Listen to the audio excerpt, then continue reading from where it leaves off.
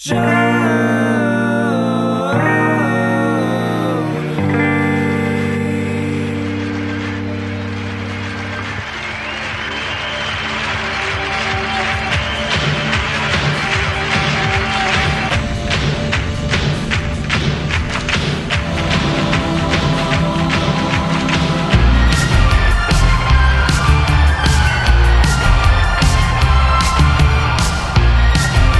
hello, everybody. Welcome to another installment of Show to Be with Mike G, the show of life, the show of early Austin, the show of Dripping Springs Vodka, the show of Texacello. Today's amazing guests are Gary and Dee Kelleher of Empresario Spirits. Gary founded Dripping Springs Vodka way back in the day, and Dee works with Paula at Texacello. Paula's orange, Paula's lemon, Paula's grapefruit.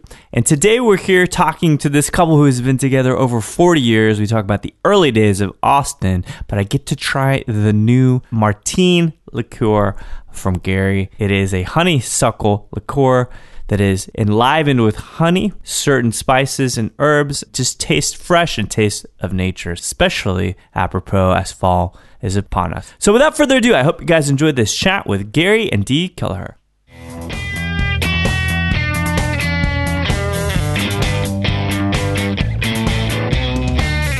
Bartender in Austin and taught her to bartend, and that's how we met. That's how my parents met. Is that right? My mom was a cocktail waitress. Yeah. Now he was married at the time.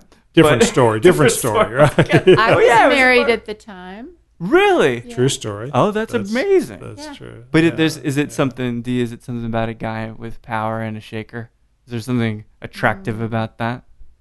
It's a good story. Say it or not. I don't know. I don't know. I think I married the most interesting guy in the little suburb where I was. Yeah. I didn't somehow have the imagination to figure out how to get out of there. Yeah.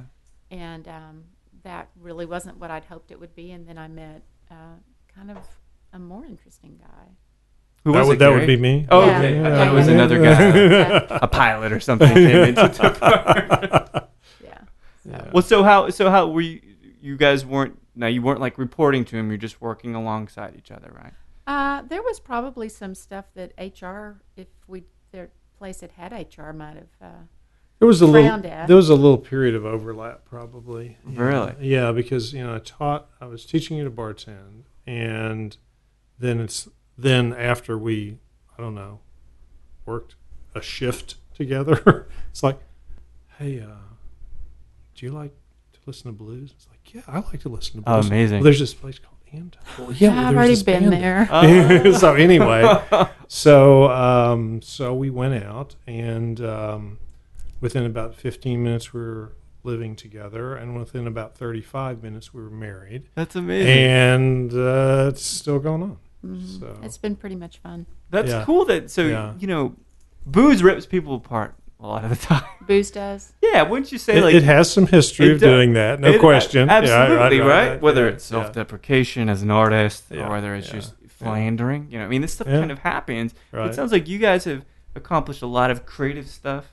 You have a family. You have these amazing family of products. Mm-hmm. Has booze ever gotten in the way? Does that make it ever more difficult being in a relationship? Both being in that industry? I think we're mindful. Yeah. I had good examples in my family growing up of how not to drink. Yeah. And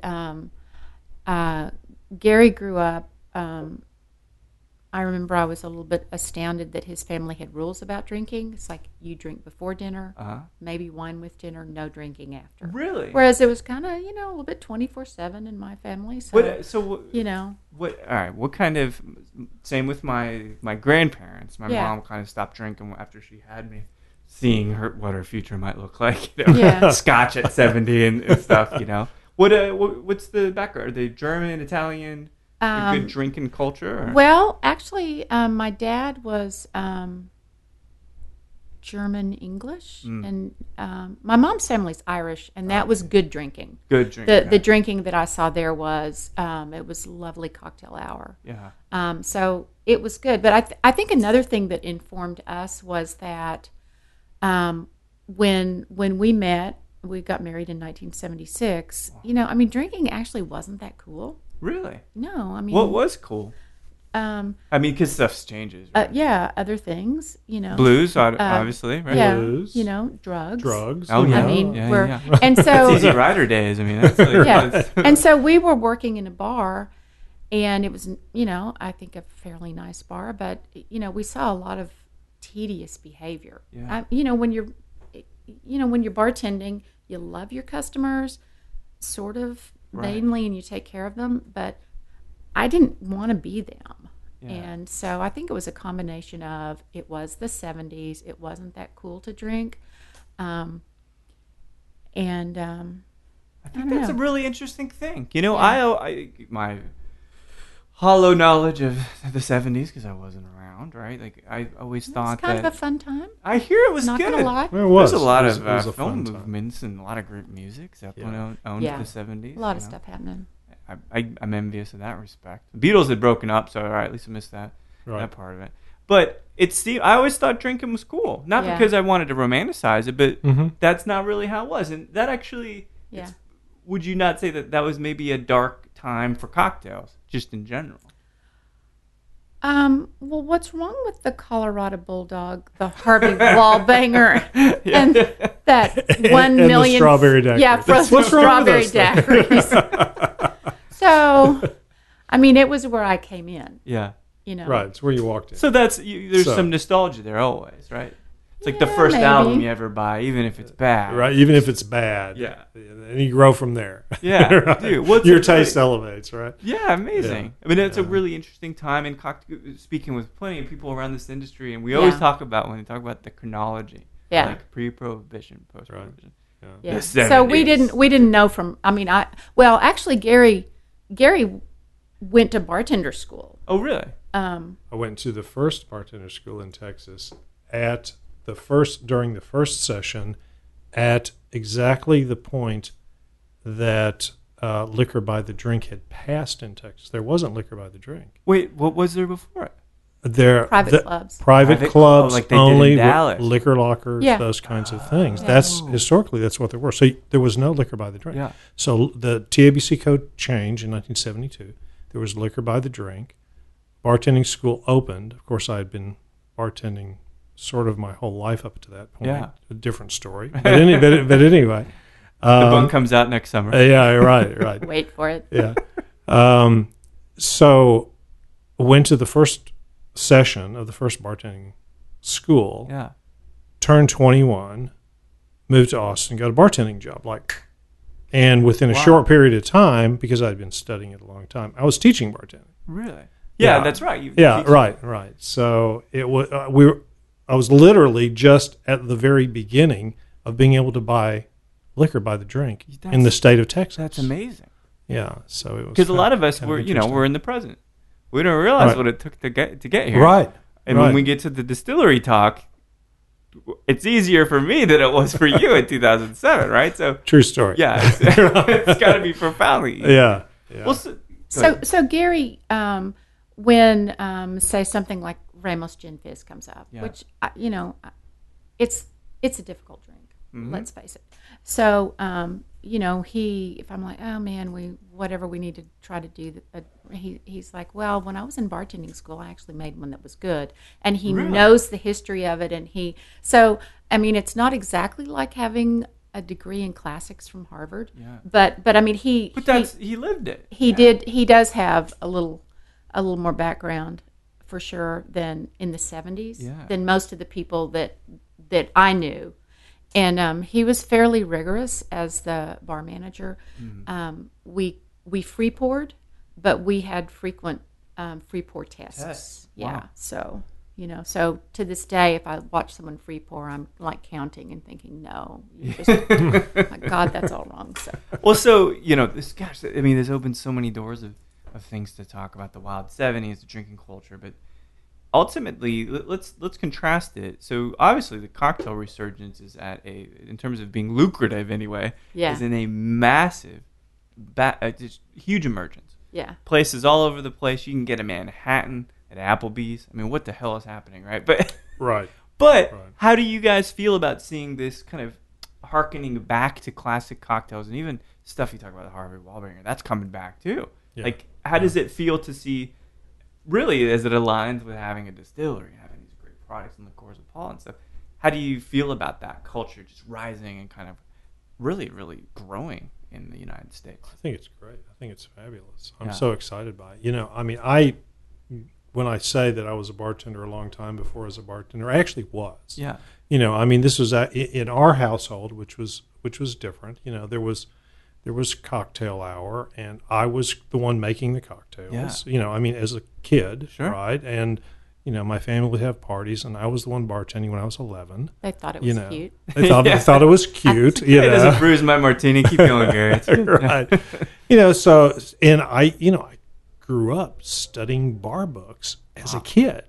When I was 7. Yeah, his dad had this great collection. My father had an incredible collection of liquor. He was also a wine collector. And he had some of the early cocktail books, too. And some fabulous early cocktail books. And, this was sort of something that I grew up being fascinated by. Wow. And actually on the, not quite the distilling side, but, I made my first batch of hard apple cider when I was 7, true story. Yeah. And it's like I was just so fascinated by it. That's incredible. Yeah, and I just You're sort a of savant, continued Gary. to want to do that. His liver, I think, is fine. I mean, Yeah, you look healthy. You're not yellow at all. From the age- Gee, thanks. I mean, that really gives me pause. From the age of 7. Yeah, that's incredible. But because when was the first time you can remember tasting alcohol? Which that's a whole different experience than finding it interesting. Well, I can remember having a taste of wine when I was 5. Yeah. And I can remember having a beer when I was 7. And So was that? was- I could see your parents giving you a taste of wine. A taste but of no wine. one gave you a beer, and No, Gary the beer was at a party, and Unauthorized. it was a hot Lone Star. It was not a good experience. Right. Oh, I chugged my dad's beer, I think, when I was around that same time. Oh my And then I gosh. passed out. Right. Isn't But that cute? He's asleep. Well, I recall somehow, even though I was passed out drunk as a kid, Right. 7 years old, Yeah. my dad getting braided by my mom. Like, what the hell were you doing? Where did you leave that beer out? It's so great She memories. knew. She knew. Yeah. She totally knew. Yeah. Well, so as you're kind of, you guys meet and you get married shortly thereafter, do you both maintain kind of careers in the food and the beverage industry at that point? Always. Always? Actually, Yeah, we we've stayed in always been in restaurants. food and beverage. It's actually pretty much all I've ever done. Yeah. I stayed home with kids for 10 years. Yeah. And then I actually had a little bit. I went to work at a call center that was very near my house. Oh, really? So they let me work about 20 hours a week and employed about 200 people. So that's my experience with working for a big company. Yeah, yeah. And What'd you think? well, they were really good to me. They let me kind of create projects and write a few job descriptions, and so they really gave me a lot of scope. It was really good for someone coming back into the job field, but it was it was really interesting to see in a corporate world. There was a nice contrast, right? Yeah, there was a person who never did any work, but somehow always got, and Moved then, up the ladder. Yeah. You've and seen then that. the seen that a lot. whole thing. It's like it doesn't matter what our department does as long as we can throw another department under the bus. It Right. Was, it was So really, you it was learned really very interesting. valuable corporate lessons. It was really Right, interesting. right. Yeah. Exactly. Well, Into entrepreneurialism. Well, I mean, I think it helped me understand the way the world works. Yeah. Because in restaurants, the restaurants and bars we worked in, it was pretty much we just had to get this done, and we worked as a team. And I have friends now that I made 40 years ago because we were dealing in with restaurants, right? we were still dealing do. with the Yeah. drunks and the craziness, and we were all doing our best to do our best to make it work. So it was really interesting in this little company that had 200 people to see that people had different motives when they went into work. Well, it's nice because it's different. We were talking about how I moonlight, and the industry is different. People are different. They're more cordial. Their job is to be people. Yeah. Now we get a lot of egoists. Yeah. Which happens, Sure. I mean, you're the most humble guy that's probably one of the most educated in cocktail knowledge, Gary, and you're just a dude. Oh, You're not, shucks. Well, no, but that's the thing. Sometimes like this new wave of people, it's different. Yeah. I think it's different. Well, I think that in the mixology world right now, there's a real moment, and it is a real opportunity for a lot of people to build reputations and be superstars. And I mean, so that opportunity is there. So those people might be in the industry anyway, right? But it's a chance for them maybe to express themselves in a way that they wouldn't otherwise have a chance to. Yeah. So when going kind of along this journey, you've been in Austin all this time, it sounds like. What are some of the places, Gary, that you worked at? Perhaps that we might have heard of or have died years ago? Well, most of them are gone. It's been such a long time. Now, where we met was a restaurant called Lock, Stock, and Barrel. Okay. Lock, Stock, and Barrel was on Anderson Lane. It's now Cover 3, right? Oh, no kidding, right there. Okay. Yeah. So that was the farthest north point of Austin at that time. That was shocking to be over here right now, isn't it? Exactly. Yeah, that was it. That was the end of civilization as we knew it. Yeah. So that is where we met and worked there for several years. And I, learned actually all aspects of the restaurant industry working there because, started out in the bar and bar manager and general manager, and it was actually a great education because Lock, Stock, and Barrel did everything. Sure. I mean, I booked bands, did catering, did lunch and dinner, did 2 full bars. I mean, it was a full sort of scale operation. Yeah. How long were you there overall? 5 years. 5 years. Yeah, so I learned a lot about the restaurant industry there, and after that, Dee went to work at Mike and Charlie's, right? Mike and Charlie's. What kind of spot was that? Well, when you talk about Mike and Charlie's was on 34th Street, and it was a great place, and there's that place had a lot of legs. So Mike Young was the Mike of Mike and Charlie's, and he started, the first place I ever had pate and I liked it was an Italian place he did later called Gianni's. Some of those people later opened Vespaio. Okay. And, I mean, there are people, we're older now, but 15 years ago, there were restaurants all over town that kind of came from there. Wow. He went on to open Chewy's later. Really? Mm-hmm. Right. That was a good thing. Yeah. Those things are getting franchised. Economically, right. it worked pretty well, right? Yeah. And his partner in that had the Capitol Oyster Bar, which in the 70s was kind of an important place at Lavaca and 15th. Mm-hmm. Wow. So, Right. I mean, kind of really old school Austin. But that's cool to see, because like for me, even though I've been here a while, I haven't seen Austin transform that much compared to what you guys have seen. Yeah. And to see, well, this is where fine dining, or this was where modern cuisine kind of bubbled up from. That's an amazing thing to hear about. Mike and Charlie's did some really good innovative things in their kitchen, for sure. I mean, that was the first place I had anything resembling fajitas. Yeah. And taco salad and ceviche, and which is all the which always sounds so it's passe basic, right? at this point. Yeah. Right? We're too educated now. We have such great stuff. Good cocktails, good food. Yeah. It's incredible. So the food scene then also, in addition to the cocktail scene, do you even recognize it anymore? Well, we actually left Austin in around 1989, and we lived in DFW for about 18 years. Oh, wow. Okay. Yeah, so we left. So we Gotcha. we missed a couple of generations, of what restaurants. What took you to DFW or back to DFW? Well, we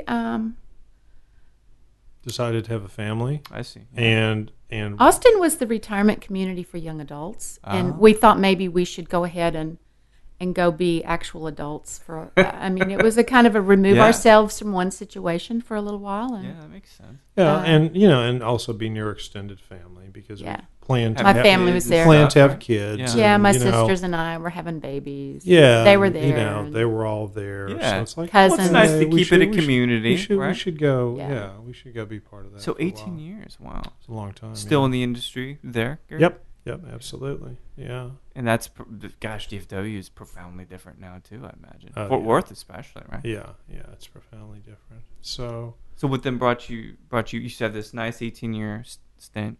yeah. D's doing the kids thing. Was that around the 10 years you said you were staying at home? And, Yeah, I was working at the call center. Okay. But, you know, okay. it was good. Well, Gary just had this brainstorm.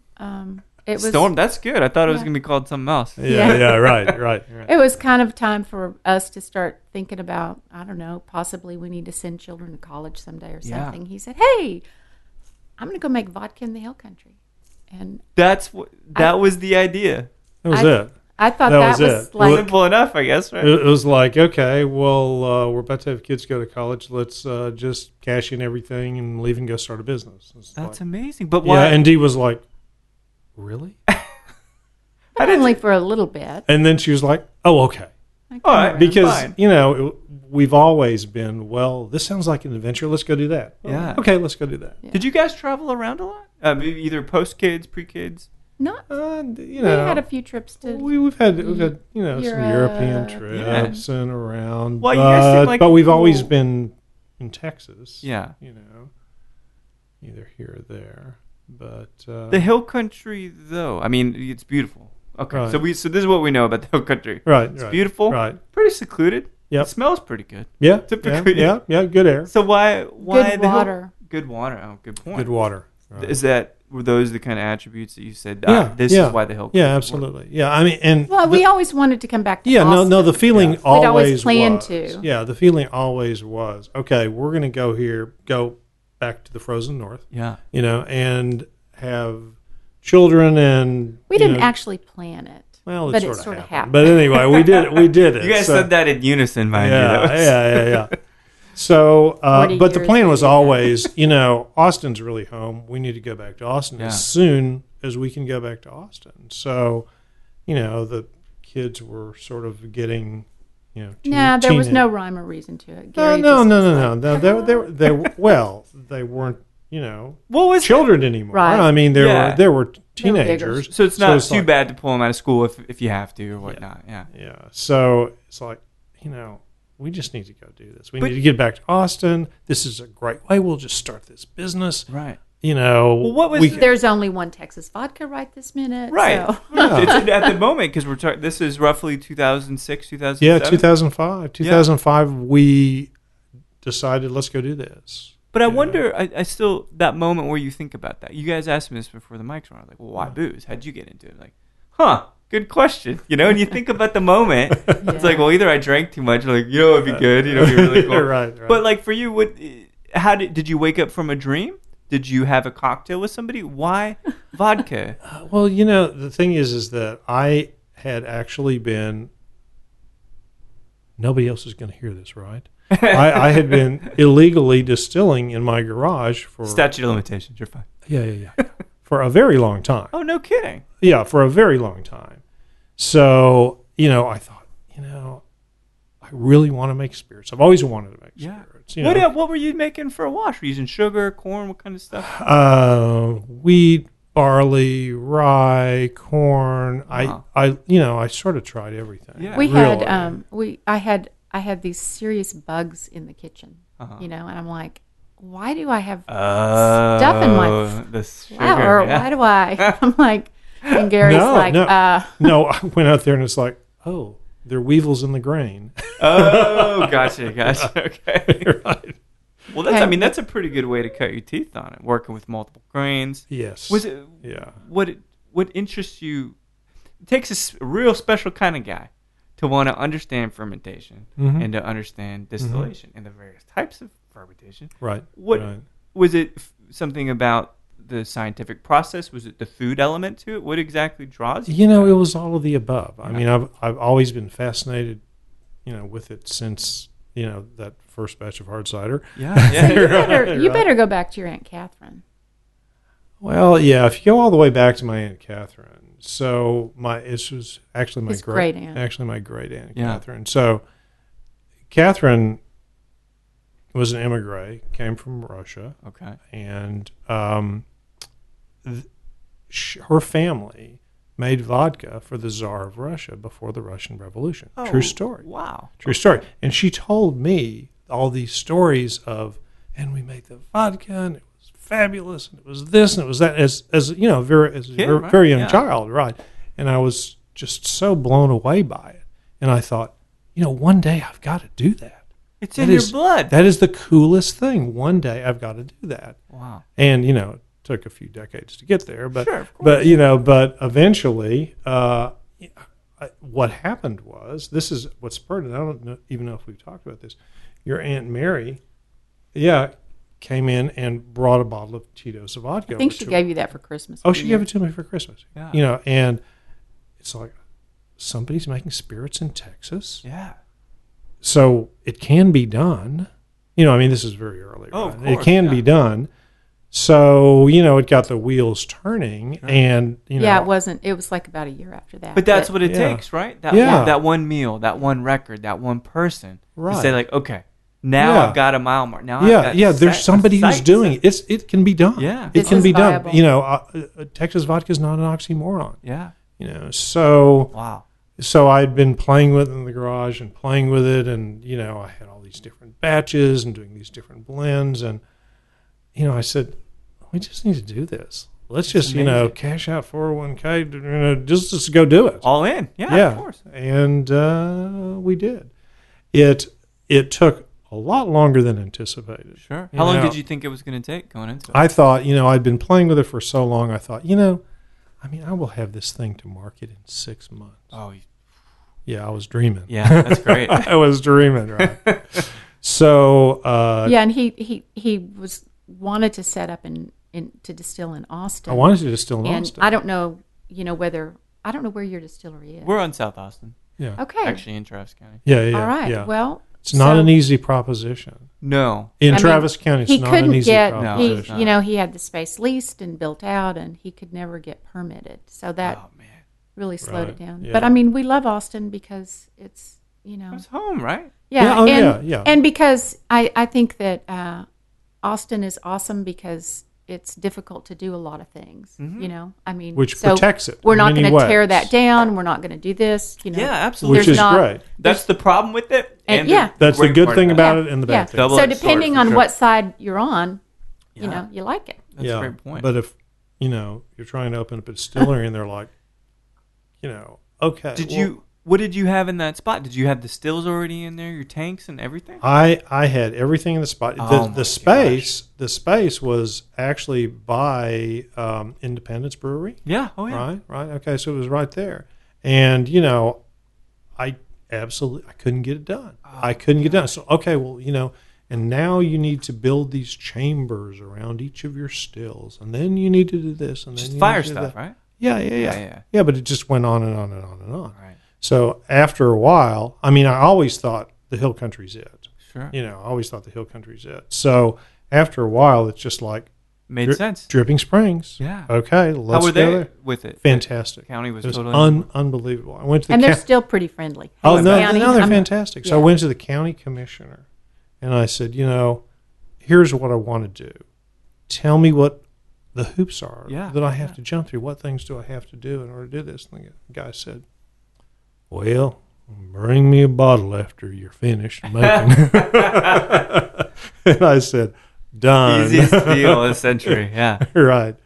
So we moved into the space and got it up and cranking. But it took 2 years. 2 years. So 2005, you come back. You got everything set up in the spot that can't get licensed because Travis County. But even though Travis County's lovely. Yes, absolutely we love it. Lovely, we love it. Yeah. Of course. But we live here. Yeah, there you go. See, exactly. We're It's in Travis home. County It's right home. now. Even if it seems like Williamson, it's Travis. Yeah, I know. Yeah. But so this 2-year process, this dream is just, it's kind of slipping, but then it's kind of revitalizing.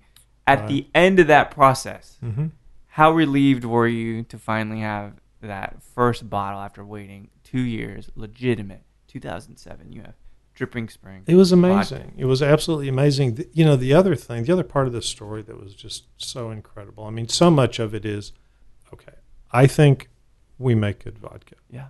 But there's so much luck involved in the success of anything, sure. of any business. So we went in to talk to our distributor, RNDC, and we talked with the person. The first guy we met with was a guy named Jay Johnson, and he said, okay, well, this is really interesting. I think you might have something here. So I want you to go over and down the hall and talk to this guy named Bud Luckett.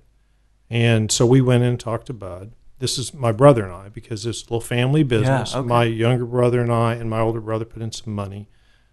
Parents put in a little bit of money, just a family deal. So, but my younger brother and I, Kevin, we were the ones who were the operators, right? And he didn't know the industry at all. So you did, because you'd been. No, there. I did, but he didn't. He didn't come from restaurants. He didn't come from restaurants at all. But he thought, well, this is kind of interesting. So he came in with me, and so we met this guy named Bud Luckett. He was at Republic National Distributing. Went down the hall, sat and talked to him, and he said, well, this is interesting. I think that the first thing you ought to do is we need to set you up an appointment with David Jabor, who has Twin Liquors, because he's going to be one of your, somebody who you're going to need to know. Sure. I said, okay, Bud, that's great. Thank you.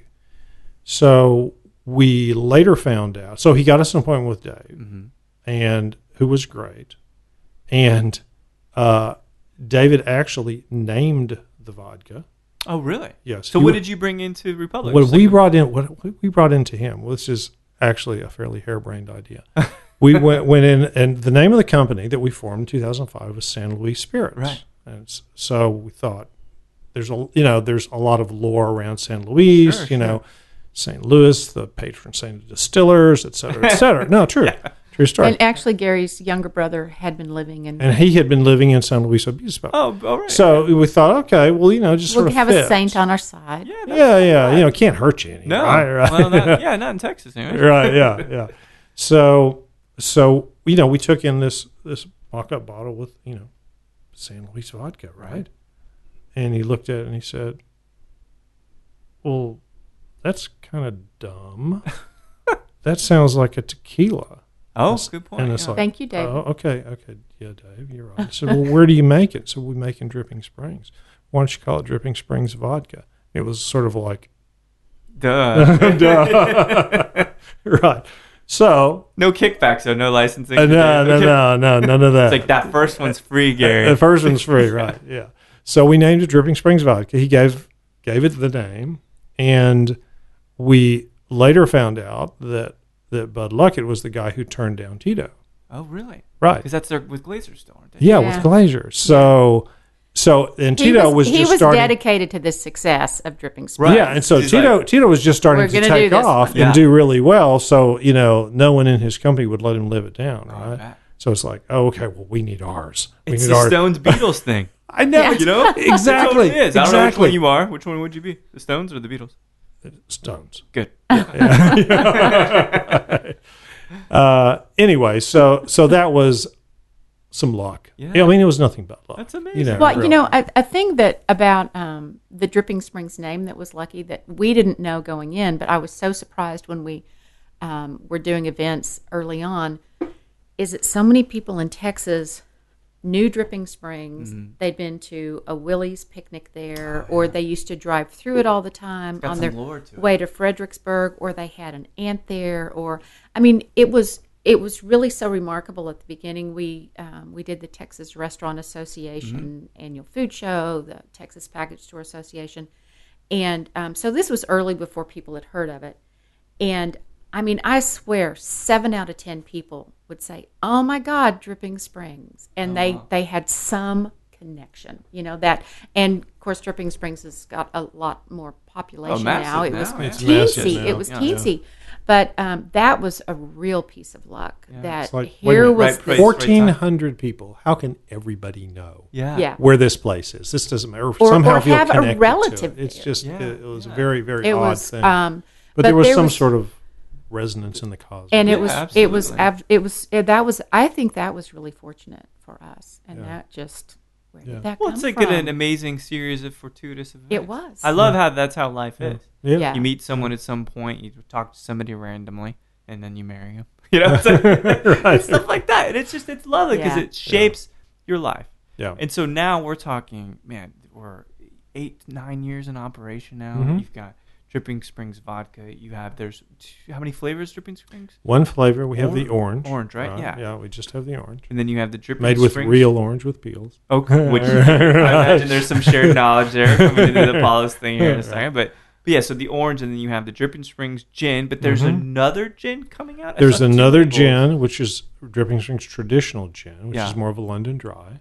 At 47. Mhm. Yeah, right? higher Yep. proof. Yep. Like Tanqueray. Right. We get Yeah, that. Yeah. yeah, exactly, exactly. Yeah, we had. There's actually another vodka in the line. The too. 1876? 1876. Yeah. Yeah. What was the thinking Yeah. there in having the flagship product and then the second version of it, iteration? Yeah, the thought was really to have, it's like, what do you need another vodka for, right? Right. So there was so much interest coming to us about having a vodka that was well priced, that they could afford to put in their well, but still be a Texas brand, Right. because there were none at that time Yeah. that were within a price range that was what a lot of commercial folks wanted to pay. Yeah, absolutely.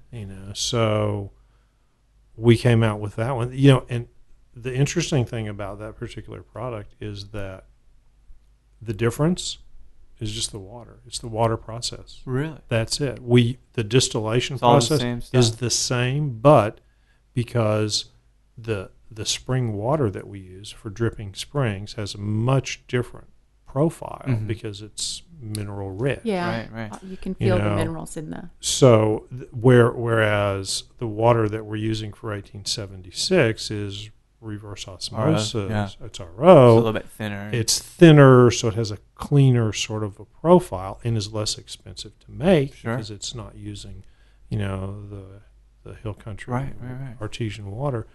So we could sell it for less money and have a very similar profile, but cleaner and more of a mixable kind of a Yeah, that makes sense. product. I think it's a different vodka. It's a different vodka. I Same think proof, Dripping- though, right? It's Same both- proof. But they did, Yeah. yeah. I Same think proof. Dripping Springs has a lot more recognizable character Yeah. because of the water. A lot of dynamic to it. Yeah, you Yeah. just really feel the softness of the minerals. And 1876 is more like, is it like Sky vodka? It's one of those. I wouldn't say that. Sorry. How about crisp and light? Yes, Yeah. yes, more Yeah. crisp, Yeah, more yeah. light, definitely. Instead of, I get that. I Yeah. definitely get that. I mean, water is a Yeah. massive component of tequila. Well, good tequila.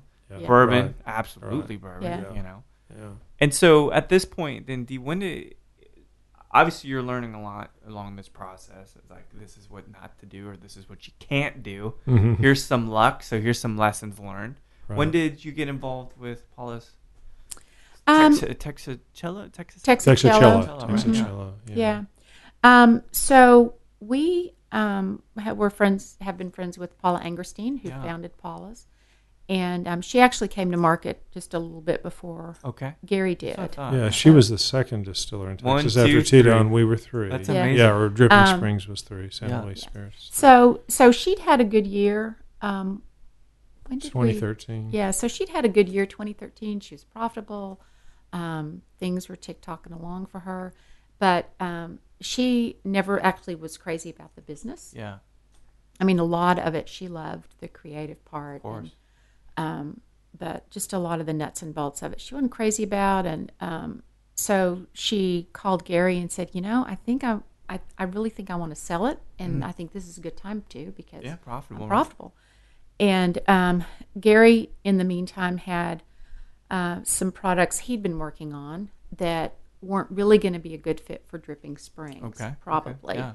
And so we talked about it, and we thought, well, heck, we'll buy it. And Right. Paula is still a part of the business. Yeah. She does kind of what she wants to. It's More creative capacity. yeah. And Gary thought this would be a good venue for launching products that weren't going to be Sure. Dripping Springs products. So at this Different point, genre, right? Mhm, yeah, absolutely. So at this point, Dripping Springs hadn't launched the gin yet. That was kind of on the table, Yeah, so yeah. that was going to happen there. But so we went ahead and bought it, and it's a sweet brand. Yeah. You know, Well, almost literally. Yeah. You got Literally- the dry, literally. boozy, Yeah. Yeah. with Yeah. the gins and the vodka. Yeah, we're And you working know- with sugar now. Yeah, Yeah. That's, I mean, that's an amazing thing. Yeah. So now you've got your hand in two really impressive pies. So you have at that point just the Paula's orange, right? Did you guys make a lemon? At Paula's some point? orange and lemon, lemon, yeah. right? Yeah. Paula's orange and yeah. lemon, So yeah. the lemon, she'd come out with the lemon about a year after the orange came Yeah, that's out. what I thought. Yeah. And then now you have the third, the Trinity. So your orange, your lemon, and your grapefruit, which you guys Right. just launched. Yeah. All, She just all launched. Texas grapefruits and all Yep. that. And Right. that kind of gives it the appeal and it gives it that color, that amazing Mm-hmm. pinkish hue. And so Gary, you got the gin online and all of this, and so you've extended the family, you're Mm-hmm. diversified your portfolio. So whose idea is it now to expand yet again and form Impresario? Well, it was. I mean, obviously, we're in business together, so we make these decisions Sure. together. But when we first bought into the Paula's company, we, our thought was, okay, this is a great platform for creative, for coming out with new products. Sure. 30 Martini and many Yeah. future products yet to come. Yeah, which I've been sipping this Martine, and I want to talk about it. We'll talk Okay, about this no, in a that's fine. second, for That's sure. fine. Yeah. Anyway, but we didn't have a sales force. I mean, Yeah. it was just us, right? Paula's was a really tiny brand. Yeah, tiny brand. Comparison, We had, anyway. it was the two of us and one employee, Yeah. Chris Roberts, who has been with her since 2006, Wow. and he's made it, and he's peeled every piece of fruit. I mean, the guy's amazing, Yeah. and he's a classically trained chef, and he's just so committed to it. So, but it was just us. It was just the three of us. So we thought, I mean, we know that if you're going to grow something, you got to have some sales force That's out right. there. So Pepe Zavada of Z Tequila was also an old friend of ours. No kidding. And he, Before you guys went to Fort Worth or after? no, after Okay, after we came back. Once we came back. Yeah, Yeah. Once, We're once, in the once spirits we came industry. back, 'Cause I we don't were- think he was here then. He wasn't in Austin he until came the in late 90s. He or came the in 90s. no, not until after we came back. Yeah. Right. So he was he's a great friend, and we had talked about different ways to try to create products and go into business together. Never quite worked out. So he had a sales force, and so we said, well, how about if we do some sort of a loose agreement where we use your salespeople and Yeah, share the resources. Share the resources, and if you're going to make margaritas in Texas, you got a good tequila and you got an orange. Total integration. Yeah. Yep. So Absolutely. So we did that for about a year, and then at the end of that time, the folks on the Z Tequila side said, why don't we put this together and Put a make, ring on it. yeah, exactly, make yeah. this into something. Yeah, I think they really wanted Gary to be the operator. For Oh, that's the, right. Right. Yeah, which is a nice thing to be considered for that. Sure. So we put it together and made Impresario. Yeah. That was on Texas Independence Day, 2015. Oh, amazing. Okay, on purpose. Yeah, I bet. Okay, and then 30 days later, we brought on Republic Spirit blends, the non-alcoholic mixers. Yeah.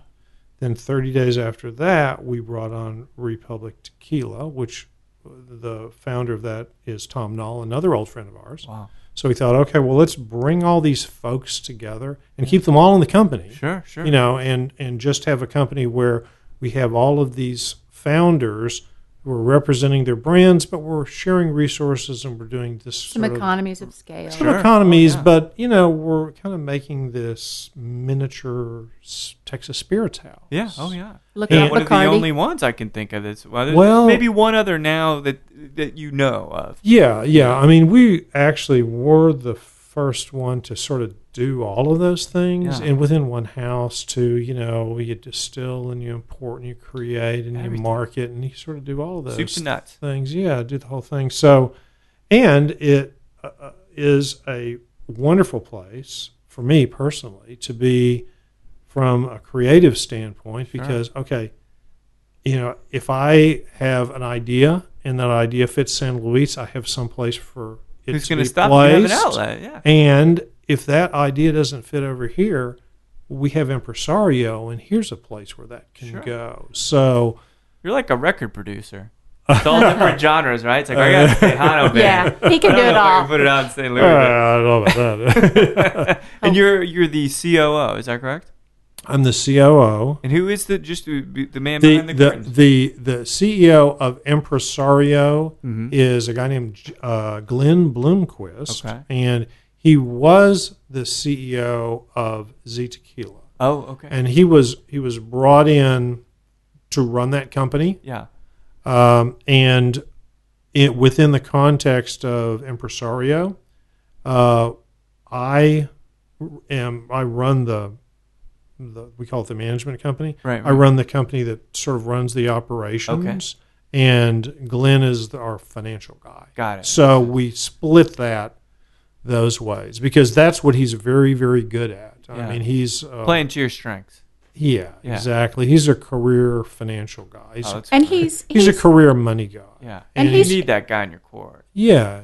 And we additional acquisitions or mergers down the road are always on the table. Sure. And we If do. they fit, Yeah, they of have to course. fit Oh yeah, perfectly. So I mean, we've had quite a few just over the course of since we've become impresario. Right. And so Glenn is the first person who kind of vets those, Yeah. and it's Looks at whether it makes sense, whether it's a Yeah. good fit or not. yeah. So, He And so you're talking. So we got Paulus, which we'll cover the martini. It's so delicious. I can't wait to talk I'm about glad it. you Oh, like good. But Good. Well, you thank got orange liqueur. You've got Mhm.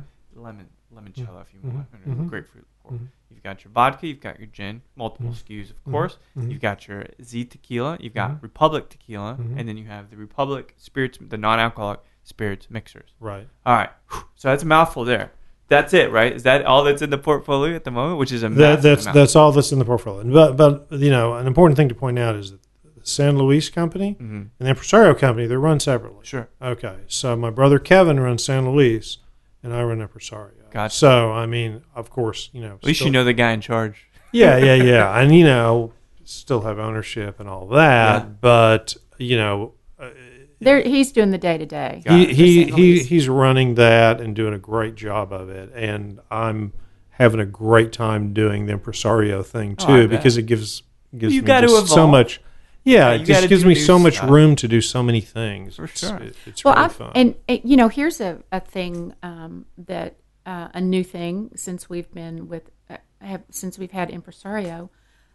We're now in business with people in Mexico. Oh, wow. So because our distillers for our tequilas are there. Sure. So I think that's one of the things that I've enjoyed about ever since we jumped off a cliff together and started Dripping Springs Vodka is we're learning new things all the time. That's amazing. And agave prices are going up, so yeah. that's a whole whole thing to factor into Right.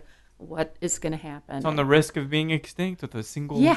disease. I mean, yes, tequila- yeah, I know. You've talked to those guys, and they're like, We could spend hours on Right, that. we're- Yeah. we hope. Well, fingers crossed. Mezcal's going to be facing a crisis. Nobody's Right. planting the stuff. Anyway, Yeah. lots of stuff. Yeah. So, but that's Yeah. an amazing class, an amazing topic Yeah. to get into. It's a whole different discipline Oh, Yeah. than what totally. you've been doing with Yeah. San Luis or with the Texarkana. Yeah. You know? Yeah. One of the fortunate things for us, just and we're talking about luck. There's a woman who works for us as our office manager and our operations manager. Sorry, and she came to work for us doing the books for Texarkana. Right. And we knew her from Republic Tequila. She had been, I think, their operations director, Operations maybe. director. Yeah. So Kendra Lee Hall. yeah, she came to work for us for Texarkana Yeah. part time. She was working for a firm that does that kind of outsource. Sure. She was in our office a few days a week, and as we got down the road, we needed someone to run. We have an importing company. We needed someone to do so many things, and she was already doing our books, and we have fairly complex accounting because we merged all these companies. So Gary was able to persuade her to come to work for us full time. Yeah. And so we have this person who It's good being she a friend was- of you guys, it sounds like. well, she had worked with the distillers in Mexico when she was working for Republic Tequila. So she's bilingual. Oh, she's yeah. been So there, and we she's, already have this wonderful knowledge bank, and she's a lovely person too. But I mean, it's such a fortunate thing. And the other day it wasn't the easiest or the cleanest merger with Republic Tequila. There was a lot of stuff that was lost, and so RNDC needed something. I said, oh my gosh, what's the weight and dimension of this case? Let's go weigh it. And she says, wait a minute, I have that from. It's like it's you have to. I still have the files from 10 years ago. It's good. I mean, it sounds like you guys have built an amazing team, lots of different talent in lots of different areas, and that you can accomplish anything. And the thing that you've accomplished lately is, I feel, a departure in the best of ways, in a branding sense, with the new liqueur, which is a honeysuckle liqueur called Martine. So it's out there on Instagram. I saw it. I haven't seen it retail. You guys it's finally getting some momentum. But you got to tell me, because I tasted this and I'm getting these deep, rich caramel notes, deep, rich honey notes. This honeysuckle, which is kind of pastoral, I don't know that I've tasted anything like that. What was, like, conceptually, how did this idea come about? Growing up in Texas, our home is surrounded by honeysuckle. Yeah. Right. So it just has this wonderful bouquet. You pluck the flowers, you pull out the stem. So you had that experience. I've done that. Yeah. You taste the honey. Oh, it's so good. To me, it's so evocative of summertime and home, freedom and calm and discovery. Yeah, we used to be able to stay out till after dark, Yeah. Right. It just has all these wonderful elements about it. And, a floral liqueur, there's a place for it. I mean, clearly there's a place for it in mixology today. Absolutely. What did we say today? We're in the age of Saint Germain. We're in the age of Saint Germain. Right. I mean, it's just opened up a lot of... It's opened, I mean, they're in the mixology world, everyone is looking for new things, for different things. And so this is just a flavor concept that I had from the Sweet Memories. Yeah. You pulled it from the history book. I pulled it from the history book. And so I started playing with things and worked on the recipe. I actually worked on the recipe for a very long time. Yeah. It was It's been a long time coming. So honeysuckle has to be an amazing, like, the root component here, right? Honeysuckle blossoms. Yeah.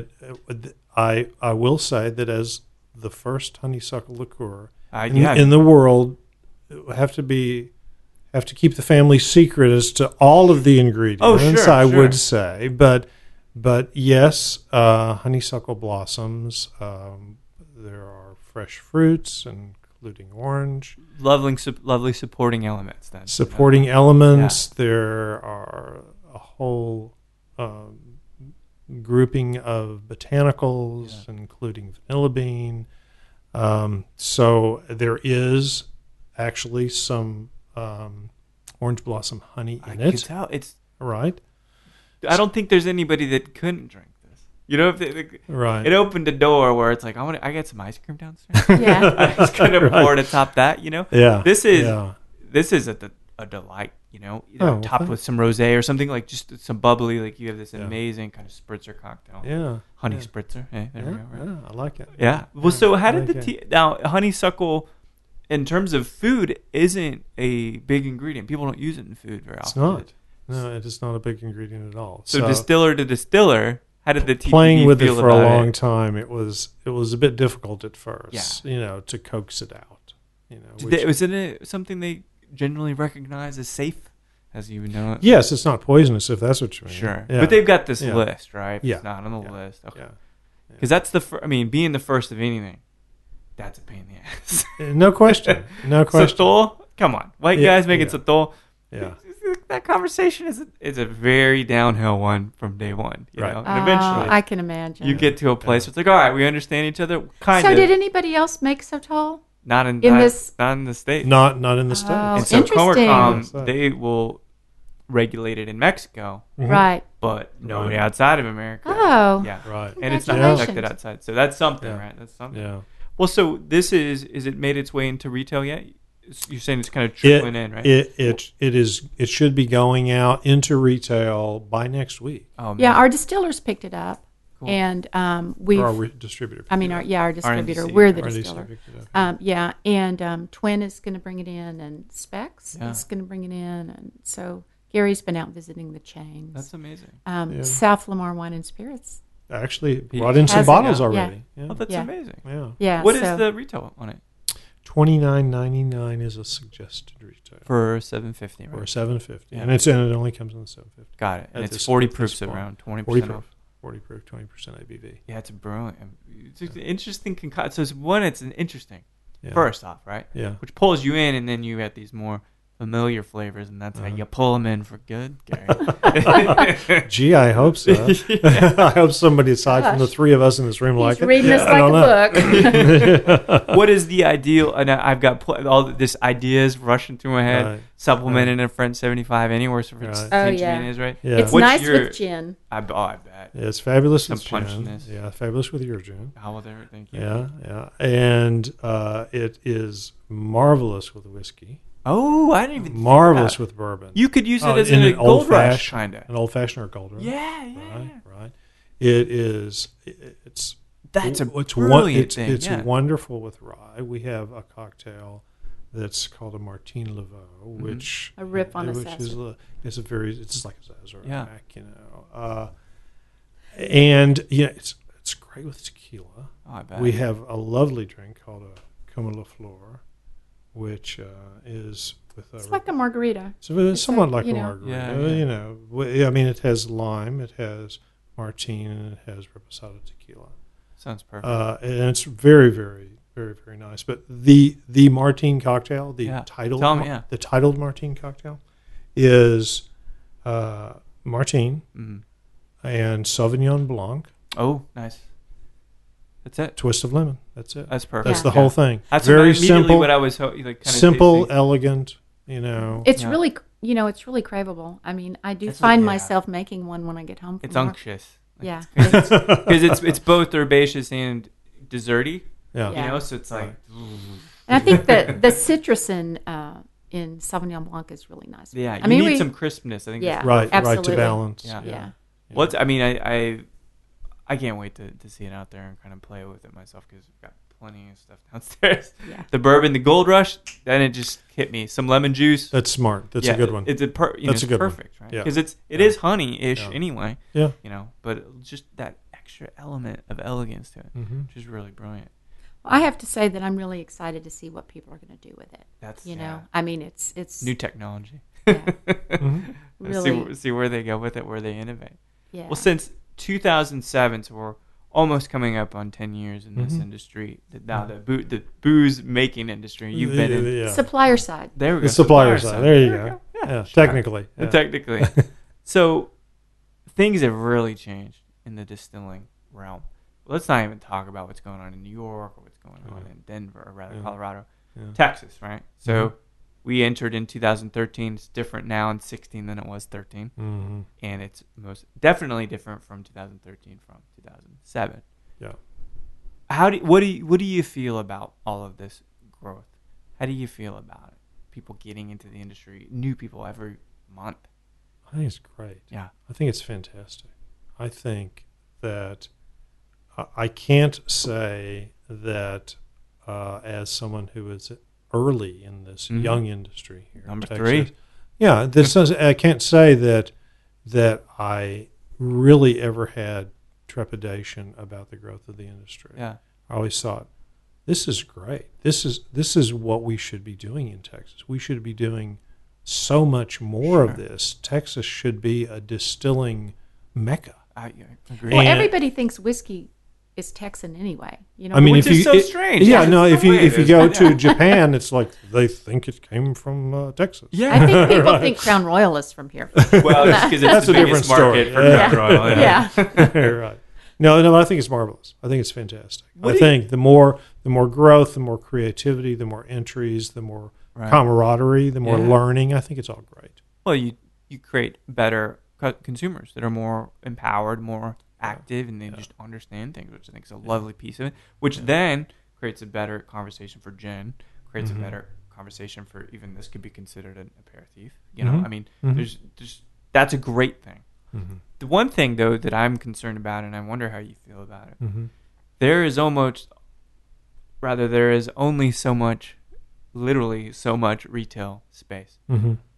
There's got to be a point in which there is no more space. There are too many labels. So a lot of people have the business model that they will do tours Mm-hmm. and sell cocktails and bottles at their distillery. sure. And I think that a lot of business plans are written that way. That way now, yeah. And so I think Which some enables a lot of folks to be in the business. Yeah, I think who would some not of be those able people to do so otherwise. aren't going to have such a presence, say in the liquor stores. Retail, yeah. I mean, I think probably they would like to, but I think that there are business plans written Yeah. that don't really include that as necessary. It's almost like a bar, if you It think is. about it. It A- is. Yeah. A bar that Yeah. produces. Yeah. That's an interesting thing, and because I got into it with the mindset that we're going to make this thing, really in a lot of cases for on premise, move through that, and then some retail presence. You know, and you make products accordingly. Really, Gary, you talk about 1876. This is diversifying your strategy for your products. Dripping Springs is the flagship product that is retail. I imagine most of the sales are off premise. You know, like for in retail, or is it mostly on premise? The Dripping Springs? Yeah. Yeah, no, the vast majority is retail. So are Yeah, you that's what I'm thinking, It's yeah. like 70. Yeah, but 30?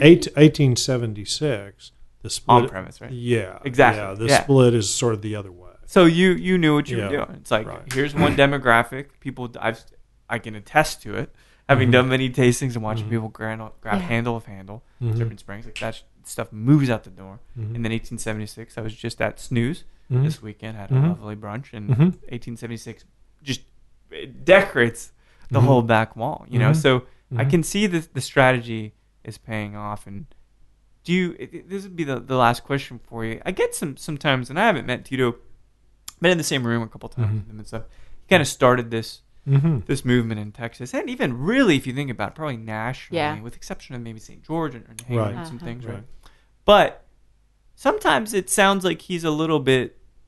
He wants some credit for it, right? He wants to be the dude known for it, which is not why you do this stuff. But it doesn't Right. sound like that for you. For you, Gary, do you want to make sure your place in the history books of distilling in Texas that you're one of the guys, you're one of the 4 founders, or does it even matter to you? You know, actually, frankly, it's good marketing, but it's not hugely important to me. Doesn't pay the bills, does it? Well, but not only that, but I like doing what's fun and what's creative. Yeah. Yeah. And as long as I can keep doing that, to me, that's much, much more important. Yeah. I mean, you know, gee, if somebody says, "Oh, yeah, well, he was this," that's great. Right. That's great. But I don't think that that necessarily I need to have that accolade, because that's, I guess, it's a personality thing. It's not what drives me. Yeah. You're a well-read guy. You have a lot of experience, and it's really been a pleasure getting to know Dee and Gary, you both, and getting to hear this story. And it's like sometimes when you don't know where a brand comes from, you might buy something else, right? Mm-hmm. But I think, and I hope, when people hear how in cadence you guys are as a married couple of over 40 years, you're saying terrible. that, you know, they're going to say, like, these guys are really great. I want to party with these guys. You know what I mean? And I think that that's where I'm at right now. And I really couldn't imagine spending another hour with anybody else having a great time. And the Martina is really lovely. Keep on doing the great work. We've got the grapefruit liqueur, and obviously these other gins coming out with Dripping Springs. It's been a pleasure talking to you guys. Thank you. It's Thank been you a so pleasure. much. It was a pleasure. Well, there we have it. What do you guys think of Dee and Gary? Are they not the most amazing married couple in the industry? They've been through so much. They've seen Austin transform. And just based on this dream of the hill country and the water, Gary founded Dripping Springs Vodka. He is one of the founders of distilling and craft distilling in Texas. It's blown up 25-fold, 50-fold, and he's been there to see it all go down. So it's amazing to hear the tale of how he's crafted such amazing spirits. Up to this most recent entry, Martine, the honeysuckle liqueur that is simply delicious. It's perfect with a dry white wine, a little bit of bitters, or even as we kind of mentioned, it might work with your bourbon. So thank you, Dee and Gary, for spending some time with me. I've learned so much, and it is inspiring to see the love is still ringing on. So thanks, everybody, for listening to Show to V with Mike G.